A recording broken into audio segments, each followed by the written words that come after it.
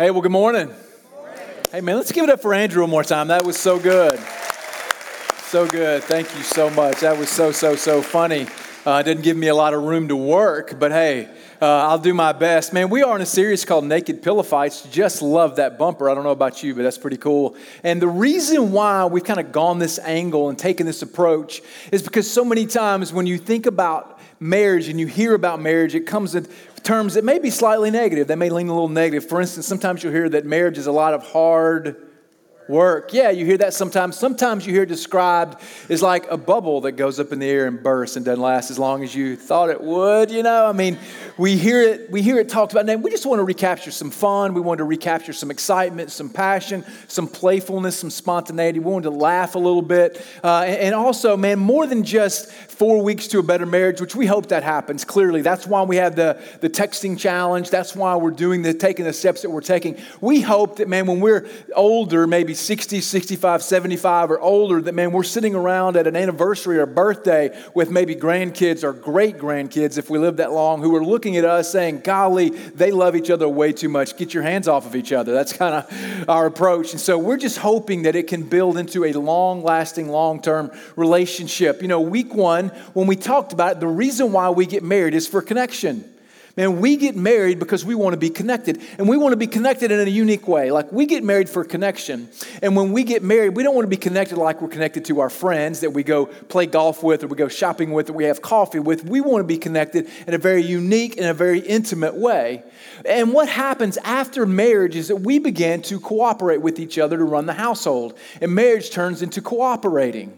And as we're cooperating, we're having lots to do. Have you noticed that, married couples? You got lots to do, don't you? You got bills to pay, you got mouths to feed, you got schedules to keep, you got houses to maintain and to keep up. And eventually what can happen is we end up cooperating without connection. And that leads to conflict. And so we want to restore what we believe is the fundamental building block in a marriage connection, and that is sex. We think that sex is the fundamental building block to the marriage connection. And I know sex can be awkward to talk about, can it? So at the top, let me just go ahead and set some sexpectations for all of us. That I'm going to say some things accidentally that in any other context would be normal, but in this context, it's going to feel like, is that what he meant? Is that a double entendre? And no, it's not. It's just that I don't have a middle school mind anymore, and I miss some of those. But I've attempted to wash out any euphemisms that could come across as sexy or sextacular, as we would say. And so as we get started, just one thing. Let me ask you this question. How many of you had a helpful and healthy conversation as kids with your parents about sex? Raise your hand. 3, 5, 7. Thank you, son. 7. 7 people in the room. Now, there's about 400 people in here, so 7 people. How many of you had no conversation with your parents about sex? There you go. How many of you had an awkward conversation with your parents about sex? Right, this is how this goes for us. So think about it, like your parents, all of a sudden, they want to have this conversation. They don't know if it's the right age. They don't know what to say. They haven't done any research. They just know they need to have the conversation to kind of check it off their parent list. And so they're like, they tell you they want to talk to you. And even though you don't know what they want to talk about, you know what they want to talk about. And you know, oh man, this is going to be awkward. I don't want to do it. Can I go do something else? I think I've got the stomach virus. Like, let's not do this. And then you have this conversation, and they stumble through the conversation, and they use some words you have no idea what they're talking about, and they talk about birds and bees and eggplant, and you're like, what is going on right now? I have no idea. And finally, at the end of it, after they've kind of fumbled through it, they say, do you understand? And you're like, yes, got to go. And out the door you go. And it's over, right? It's over. And it's just, man, it feels so awkward. It feels like you didn't learn anything. It's not something you necessarily want to be talking to your kids about. And I don't know that you ever get completely comfortable talking to your kids about sex as a parent. So, you know, as a parent of 3 boys, you know, I had that conversation with the boys when they were the right age. And so, and it was awkward, right? Even as a parent, it's a little awkward. It's awkward for them. I can remember our older 2, when I told them kind of what happened and what sex was and how it went down, they kind of started connecting the dots. They're like, you and mom, and we have 4 of us. Y'all have had sex 4 times. I'm like, Yes, son, 4 times. And they go running out of the room screaming, right? And we laughed about it, and it was a lot of fun. And even last night, this is what's even funnier, is that, so I have a son who's married. He's allowed to have sex, right? And so I have a son who's married, and that's even hard for me to say, wow. And so I have a son who's married, and so I'm talking to my wife last night about, about the message, and she's like, you should call him and just ask him maybe if there's something that, you've forgotten about as far as what you were expecting that happened when you're a newlywed and all that. And so I'm like, that's a terrible idea. Why would I do that? But I'm going to be Mr. Dad. So I pick up the phone and I call him and I hang up the phone after talking to him with her. I'm like, that was the most awkward conversation of my lifetime. There's just something about it that's awkward. And here's what happens. Because it's awkward, because we don't learn enough, because we don't get the full picture, we begin to look to other people and other methods to understand about sex. How many of you talked to your friends about sex when you were in middle school? Right? And you know what? That was a really great idea because your friend had an older brother who told you everything you needed to know. Or maybe it was Netflix. Or maybe it was a magazine. Or maybe it was a movie. Or maybe it was some other avenue that we learned about sex. And we learned it in a way that, man, it makes us feel a little weird, that we feel like we may not understand completely what we should know. And also, we have a lot of false beliefs about sex that we want to recapture for the day. And because we believe that it is fundamental to connecting in the context of marriage, we just want to talk about that today. And I want to do it in a way that's going to make us laugh. But it's a serious subject. Man, it's going to require some thinking. Man, there's some pain involved for many people. Man, there are some mistakes. There's a past. And we recognize all of that. Man, there are people here who were single and not married, and you're wondering, you're asking the questions. And so we want to do it in a way that's helpful, and it's going to be helpful and meaningful for everybody, in a way that's respectful for other people. And so to kind of launch us into the text, our staff counselor, when he's doing marriage counseling or premarital counseling, here's what he says. He says, as often as you can, having sex as often as you can, in ways that you enjoy, don't settle. As often as you can, in ways that you enjoy, don't settle. And so I'm going to unpack this today from the Bible. So before we open our Bibles, let me just pray for us, and we're going to jump right in. So, Father, we're grateful for the gift of sex in the context and the crucible of marriage. And Lord, as we just look at your words and process what you've taught us and process how we've been created, God, that you would help us just to have a healthy sexual ethic, God, that we wouldn't, fall into ways that we've heard, or ways of the culture, ways that are wrong, ways that aren't life-giving, ways that don't have abilities to sustain us long-term. And God, I pray for those who have gone through difficulty, who have gone through sexual mistakes, or who've been abused sexually, Lord, that this would be a time of healing and hope and restoration, God. And we don't take it lightly, Lord, and we want to be a people that believes in it the way that you've created us to believe in it. And we just pray in Jesus' name, amen. Hey, let's go ahead and open our Bible. We're going to be in 1 Corinthians chapter 7. 1 Corinthians chapter 7. Now, if you have a Bible, a paperback that we give away out in the front, you can go to page 556. Also, you can go to the particular passage in your app. Now, just to understand, give a little context to why we're to this particular passage. It's in the book called Corinthians. It's written to a church. And so Paul is the church planter. He started a church. He's a pastor. And he started this church in Corinth. And because he had looked at their behavior and had heard about some of their sexual behavior, he knows that he's got to bring some correction. So the way he's going to bring some correction is by writing this letter. And they're in a culture that's very promiscuous in Roman culture. And in their church, some of that has creeped in, and some ways of thinking about sex, were contrary to the way God has created it. So he wants to bring some correction. And so I think that by us reviewing what Paul wrote to the Corinthians will help us understand the scope of God's creation of sex to help us connect with our spouse in the context of marriage. So verse 1, chapter 7. It says, now concerning the matters about which you wrote, they had written Paul a letter because he had told them about their sexual behavior. They wrote him a letter back and said this, hey, it's good for a man not to have sex with a woman. So basically he's like, hey, Paul, if we're getting it all wrong over here, then maybe we should just stop altogether. And Paul's like, that's the worst thing I've ever heard in my life. Right? He's about to bring some correction that they wrote that, they thought it. He's like, wait just a minute. That would be devastating. Right? That would ruin you, it would ruin your marriage, and it would be no fun whatsoever. And so he begins to go in verse 2. It says, because of the temptation to sexual immorality, each man should have his own wife. I love how he starts with the man. Each man should have his own wife, and each woman have her own husband. All right, so let's just look at that right there. So he uses this idea around temptation to sexual immorality. So what Paul is referring to in the context that he's writing, he's not saying, hey, listen, just so you don't mess up, because you can't control your physical appetites, you guys need to have sex in marriage. You need to have sex with your spouse. That's not what he's saying. His point is that, man, we are created as sexual beings. And that God has created us to have sex in the context that he's called us to have it in. When God created men and women, he created us to have sex. We have sexual appetites. It's not like God created Adam and Eve, gets busy over here like creating a zebra and looks up and like, what are y'all doing over there? Like, that's creative. Don't do that. Like, God expects us, man, to have sex in the context with which he's given us to have sex. It's part of how we're wired. And so there's different reasons why God has created us this way. I mean, number one, obviously, is to have babies. Is everybody clear on this one? Right? This one's elementary. It's fundamental. You have sex, you have children. Now this always amazes me is that I'll meet a couple or maybe some friends of mine, and maybe they have 2 or 3 kids, and all of a sudden they find that they're pregnant again. And they're like this, don't know how that happened. Really, bro? Like, it's going to happen unless you have twin beds. It's going to happen.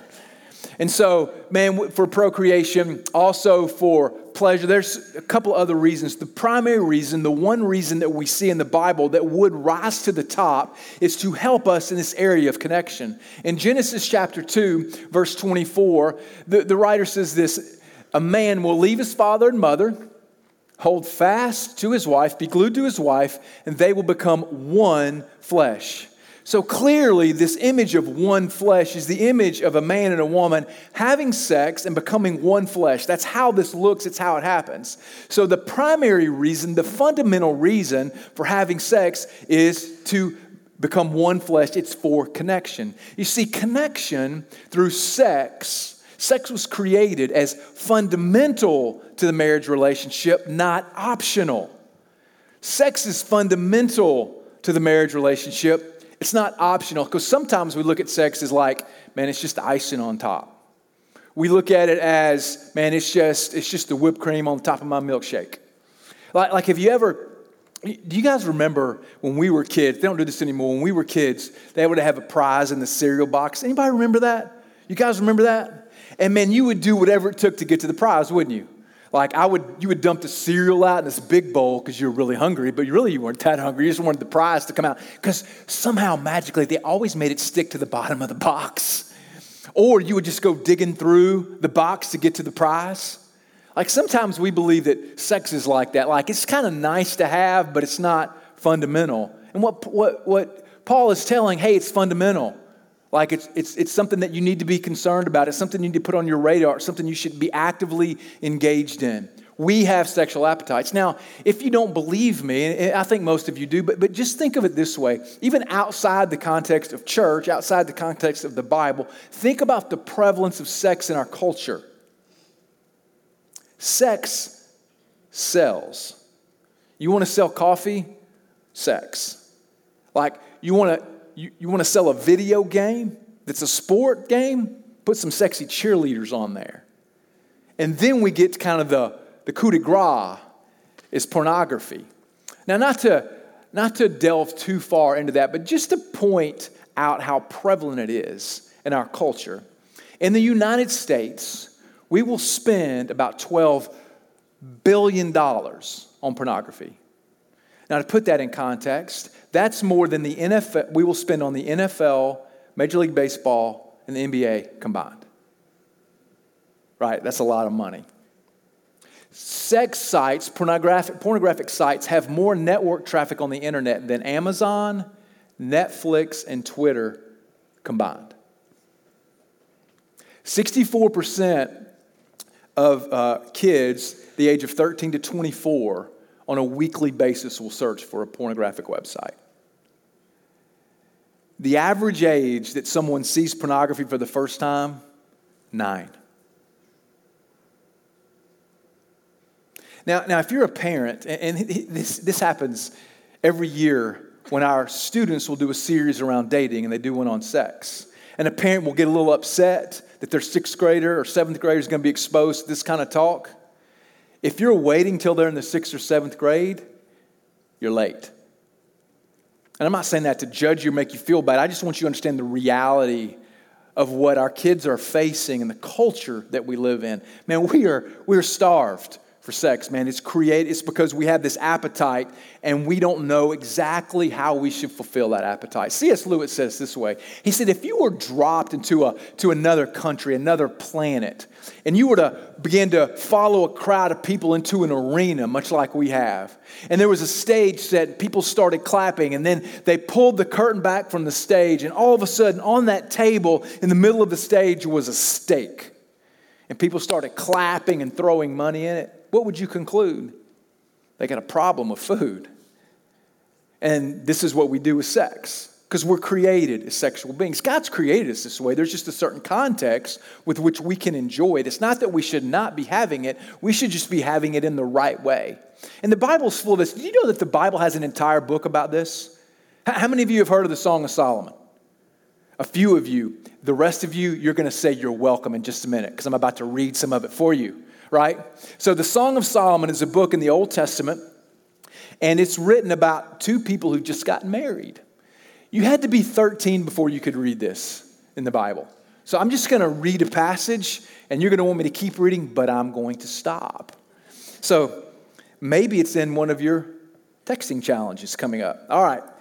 I'm just going to read. How beautiful and pleasant are you, O loved one, with all your delights. This is the groom speaking to his new bride. Your stature is like a palm tree, and your breasts are like its clusters. I say I will climb the palm tree and lay hold of its fruit. Oh, may your breasts be like clusters of the vine, and the scent of your breath like apples, and your mouth like the best wine. And this is what she says. It goes down smoothly for my beloved, gliding over lips and teeth. I am my beloved's, and his desire is for me. That is the Bible. That's the book for me. Just saying. So we see we're created this way. Man, we're created this way. And so Paul just wants to point out that God has created you. God has created me. God has created us for sex in the context of marriage. Now, clearly, there is the gift of singleness in the Bible. If you did some other reading, and it's another topic for another day, if you are single, there's the potential God is calling you and asking you, designed you, wired you to be single. Like that happens. But what we're talking about today is the general creation of men and women together in the context of marriage is that we are to have sex. It's a regular occurrence and expected behavior in the context of marriage. Now, we'll keep reading. In verse 3, Paul writes this in the same chapter. Paul writes this in verse 3. It says, the husband should give to his wife her conjugal rights. In other words, the husband, he starts with the husband. In that culture, husbands owned wives. Wives didn't own husbands. So for him to say this to a husband was extremely countercultural. I love that he started with husbands. And what he means by that is like, you owe her, is what he means. It's a debt you have to owe. Like, now I know Dave Ramsey says debt is bad, but I don't know about that one. Your conjugal rights. And then he goes on to say, and likewise the wife to her husband, for the wife does not have authority over her own body, but the husband does. Likewise, the husband does not have authority over his own body, but the wife does. So Paul is just talking about that in the context of marriage is where sex should reside. Sex is very powerful. And so the crucible that God's created for us to enjoy sex is in the crucible of marriage. So think about it this way. Like, how many of you in your house, you have a fireplace that burns wood, like real wood, right? How many of you have one that you can just kind of turn the switch on and fire comes on? Okay, right? Like, that's fine, right? But we have one where you have to, like, go out. I have to go out. I have to cut a tree down. I have to split the wood. Man, I go out and I get 2 rocks and rub them together to start fire in the fireplace because my wife loves the fire in the fireplace in the house, right? And there's a fireplace there, right? Because it's created, man. It's got a flue. It's created with certain material that it can withstand the fire. Now, imagine for a minute that my wife says, hey, will you build a fire for me? I'm like, sure. And I go grab some and I just kind of plop it down in the middle of the kitchen and I just start building a fire right there on the countertop in the kitchen. It can't handle it. What's going to happen? It's going to burn the house down It's not created. The fireplace is created for fire. And so in the context of marriage, the crucible of marriage is what God has created for the power of connecting in a sexual relationship. He's created a man and a woman to connect in marriage through sex. Normal, expected in the context of marriage. Paul writes this. Sex bonds us in a way that nothing else does. Like, when you begin to research the physiology and the biology of sex, it will blow your mind. Because here's what happens. When you have sex with somebody, your limbic system that produces all sorts of hormones that produce different emotions, it produces a hormone that makes you attracted to the person that you're having sex with, that literally physiologically connects you with the person that you're having sex with. Now, not surprisingly, women have more of that particular hormone than men do, but men have it as well. And so when we have sex, we are connected to that person physically, but also physiologically, which leads to our souls being connected, is the way the Bible teaches us that part of our soul is connected when we have sex with someone. God has created us to connect through sex. That's how we're wired. Have you ever heard this phrase, I'm looking for my soulmate, or met my soulmate, or they're my soulmate, those two words go together? And so the belief is like, man, if we just look hard enough, there's someone out there who's created just for me. They believe the same way that I believe. They like the same things that I like. They're interested in finding out the things that I like. They're interested in doing the things that I want them to do. Man, that's my soulmate. And the truth is, that person doesn't exist. But what happens in the context of marriage is a soulmate is created. Because you're connected to your spouse in such a way that God has designed for your souls to intermingle. There's an analogy to this, and it's like having an Oreo. And I can remember when I was a kid, one of the things I liked to do was to take an Oreo apart and to just scrape the cream off. Anybody ever do that?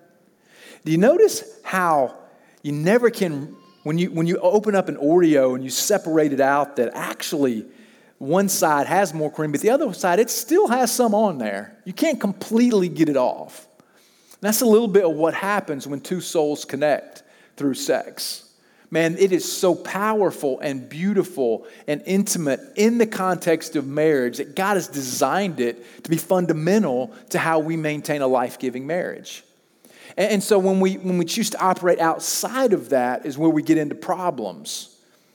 Now, in our culture, we kind of divorce sex from relationship and from connection. Have you noticed that? Like you can just swipe right and have a hookup physically. And we're reaping the devastating effects of that in our culture. Is that we're reaping a culture that doesn't understand the power of sex and we continue to misuse it, which shows the rise of the negative components of it that I've already addressed. And so we need to remember that it's for connecting in the context of marriage. If you're dating, here's what happens. Man, if you're dating someone and you are attracted to them, that's how you first start dating, right? Like nobody dates someone, like you don't call up your girlfriend and say, I've got you a blind date.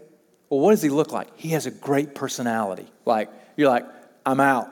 I got to do my hair tonight. I got to wash my hair. Like, we're already attracted sexually. So you start dating someone because there's an attraction there.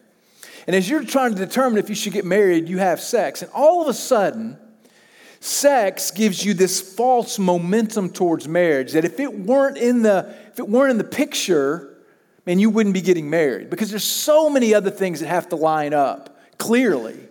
That all of a sudden there's some chaos, there's some confusion, there's some cloudiness that happens because you had sex, because you're now connected to this person that otherwise you never would have gotten married.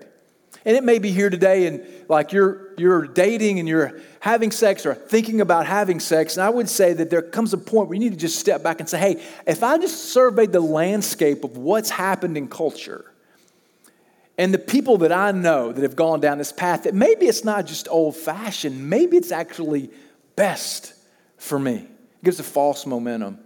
Which just shows us how connecting it is. I mean, another thing that shows us how connecting it is that the pain that it causes. You know, you and I, we can go through different experiences in life. You can break an arm and, 6 months later you're fine. You don't even think about it. But when you go through sexual trauma or through a sexual abuse, and that pain sticks with you, doesn't it? Just shows us how important it is for us to experience sex in the crucible of marriage. God's not holding out on you, and He's not holding out on us. Man, God knows what's best because He created sex to be fundamental when it comes to connecting with your spouse in the context of marriage. Now Paul finishes up in verse 5, and it's kind of humorous. He says this, he says, don't deprive one another. In other words, don't tell your spouse, I'm not having sex. Don't deprive one another from sex, except perhaps by agreement. Okay, so if we agree, we can not have it for a limited time, that you may devote yourselves to prayer and then come together again. So another way of looking at this, another translation says that you may devote yourself to prayer and fasting, right? So when you limit yourself, think about, what do you limit yourself from? You limit yourself maybe from eating, because eating is something you do normally and naturally on an everyday basis. You may limit yourself from maybe media, man, for prayer. You just take some time on a prayer. We're going to have some prayer time because it's normal and natural for us to do that. And so the implication from Paul is that it's normal and natural for married couples to have sex regularly. It's not like a once-a-year thing. Now, this is a question I get all the time. How often, Stephen, is healthy and enough? And my answer to that is you need to ask your spouse that question. If you haven't had a conversation about it, then you're going to be frustrated. And so Paul says, don't do that. Don't limit yourself. He says, by agreement, okay? So 2 components to an agreement. Number 1 is understanding. If you're going to have an agreement, if you're going to be on the same page with somebody, if you're going to be in harmony over in your sexual life, there has to be an understanding. You need to be a PhD in your spouse's life. I mean, you need to know the things that make them come alive. You need to know the things that make them excited. You need to know the things that make them sad. You need to know their story. You need to know what they're afraid of. You need to know what they are looking forward to. You need to know what they're dreaming about. There needs to be this understanding of your spouse. Hey, and that never stops. Guys, am I wrong? It never stops. I find out things daily that I should have known 20 years ago. There are times my wife will ask me, why can't you read my mind yet? I'm just dumb, baby. I don't know. There needs to be understanding. You need to be an expert. And then there needs to be communication. There needs to be communication that happens. There's an understanding, there's a communication. I don't know when's the last time in your marriage you had a conversation about your sexual relationship and all the questions that go into that type of conversation. But hopefully today, maybe it generates that conversation in your life. That's what we want to be able to do. And again, just to remind us kind of what this should look like, it is fundamental. It is not the Holy Grail.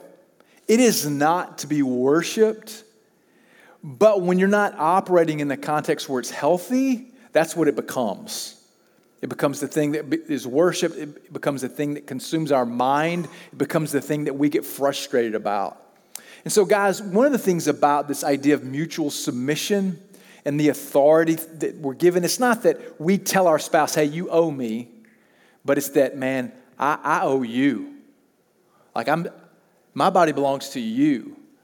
And many times what men can do, women can do this as well. Men are probably more stereotypical in this, is like you'll want your spouse to do some things that they're not comfortable doing. You need to have some communication about that. There needs to be an understanding of what that looks like and why that's good or why that's not.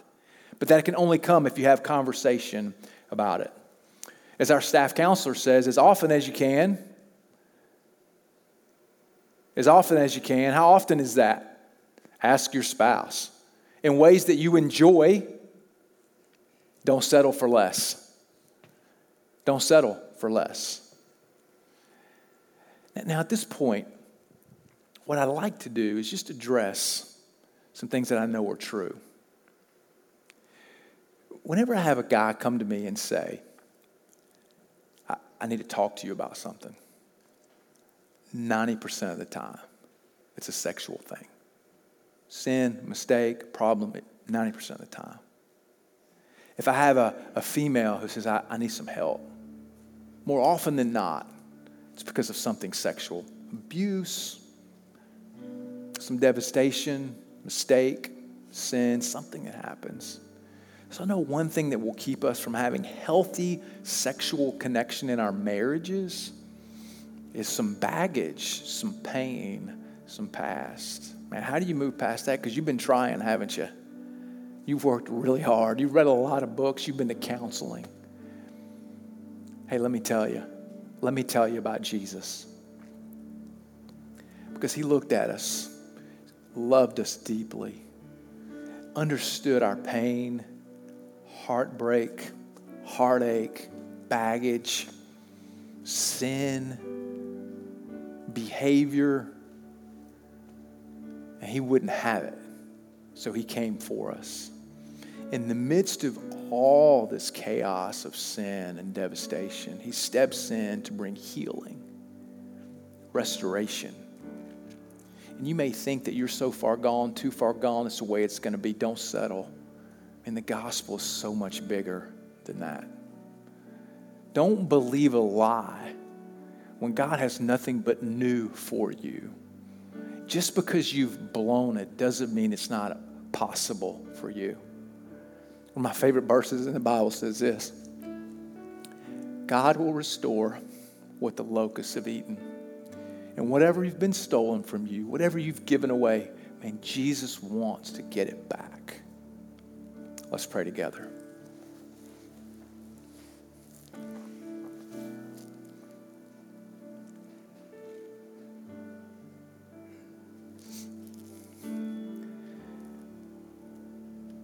Father, we know that you have created the marriage relationship. It's a picture of how much you love us. And God, in our marriages, in our brokenness, and we've just got some pain and baggage, man. We've got some things that we drag into our marriage relationships that are holding us back, keeping us from the connection that you promised, the connection you did want for us. And Jesus, in this moment, man, I just ask you to step into some lives right now, that all those regrets that keep coming back, they would just turn them over to you. They would just ask you to take them away. The regrets of just sexual behavior where they were looking for value or looking for identity or just not knowing how you and why you created sex. And God, that you would just bring healing where there's been brokenness, God. That you would bring hope, man, where there's guilt and shame. And God, I pray that, man, we'd be a people that just believes in the bigness of Jesus. Man, to restore everything that's been stolen or given away. God, I pray that marriages would just be full of laughter and fun.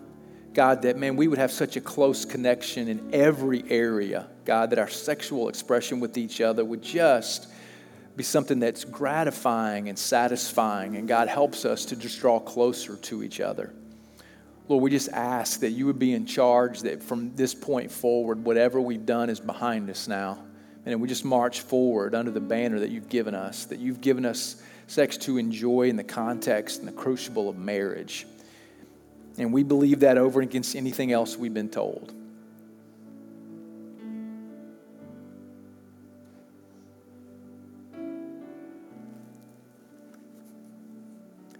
So we just say thanks for the gospel, the only thing that's worthy of our worship. And we pray in Jesus' name, amen.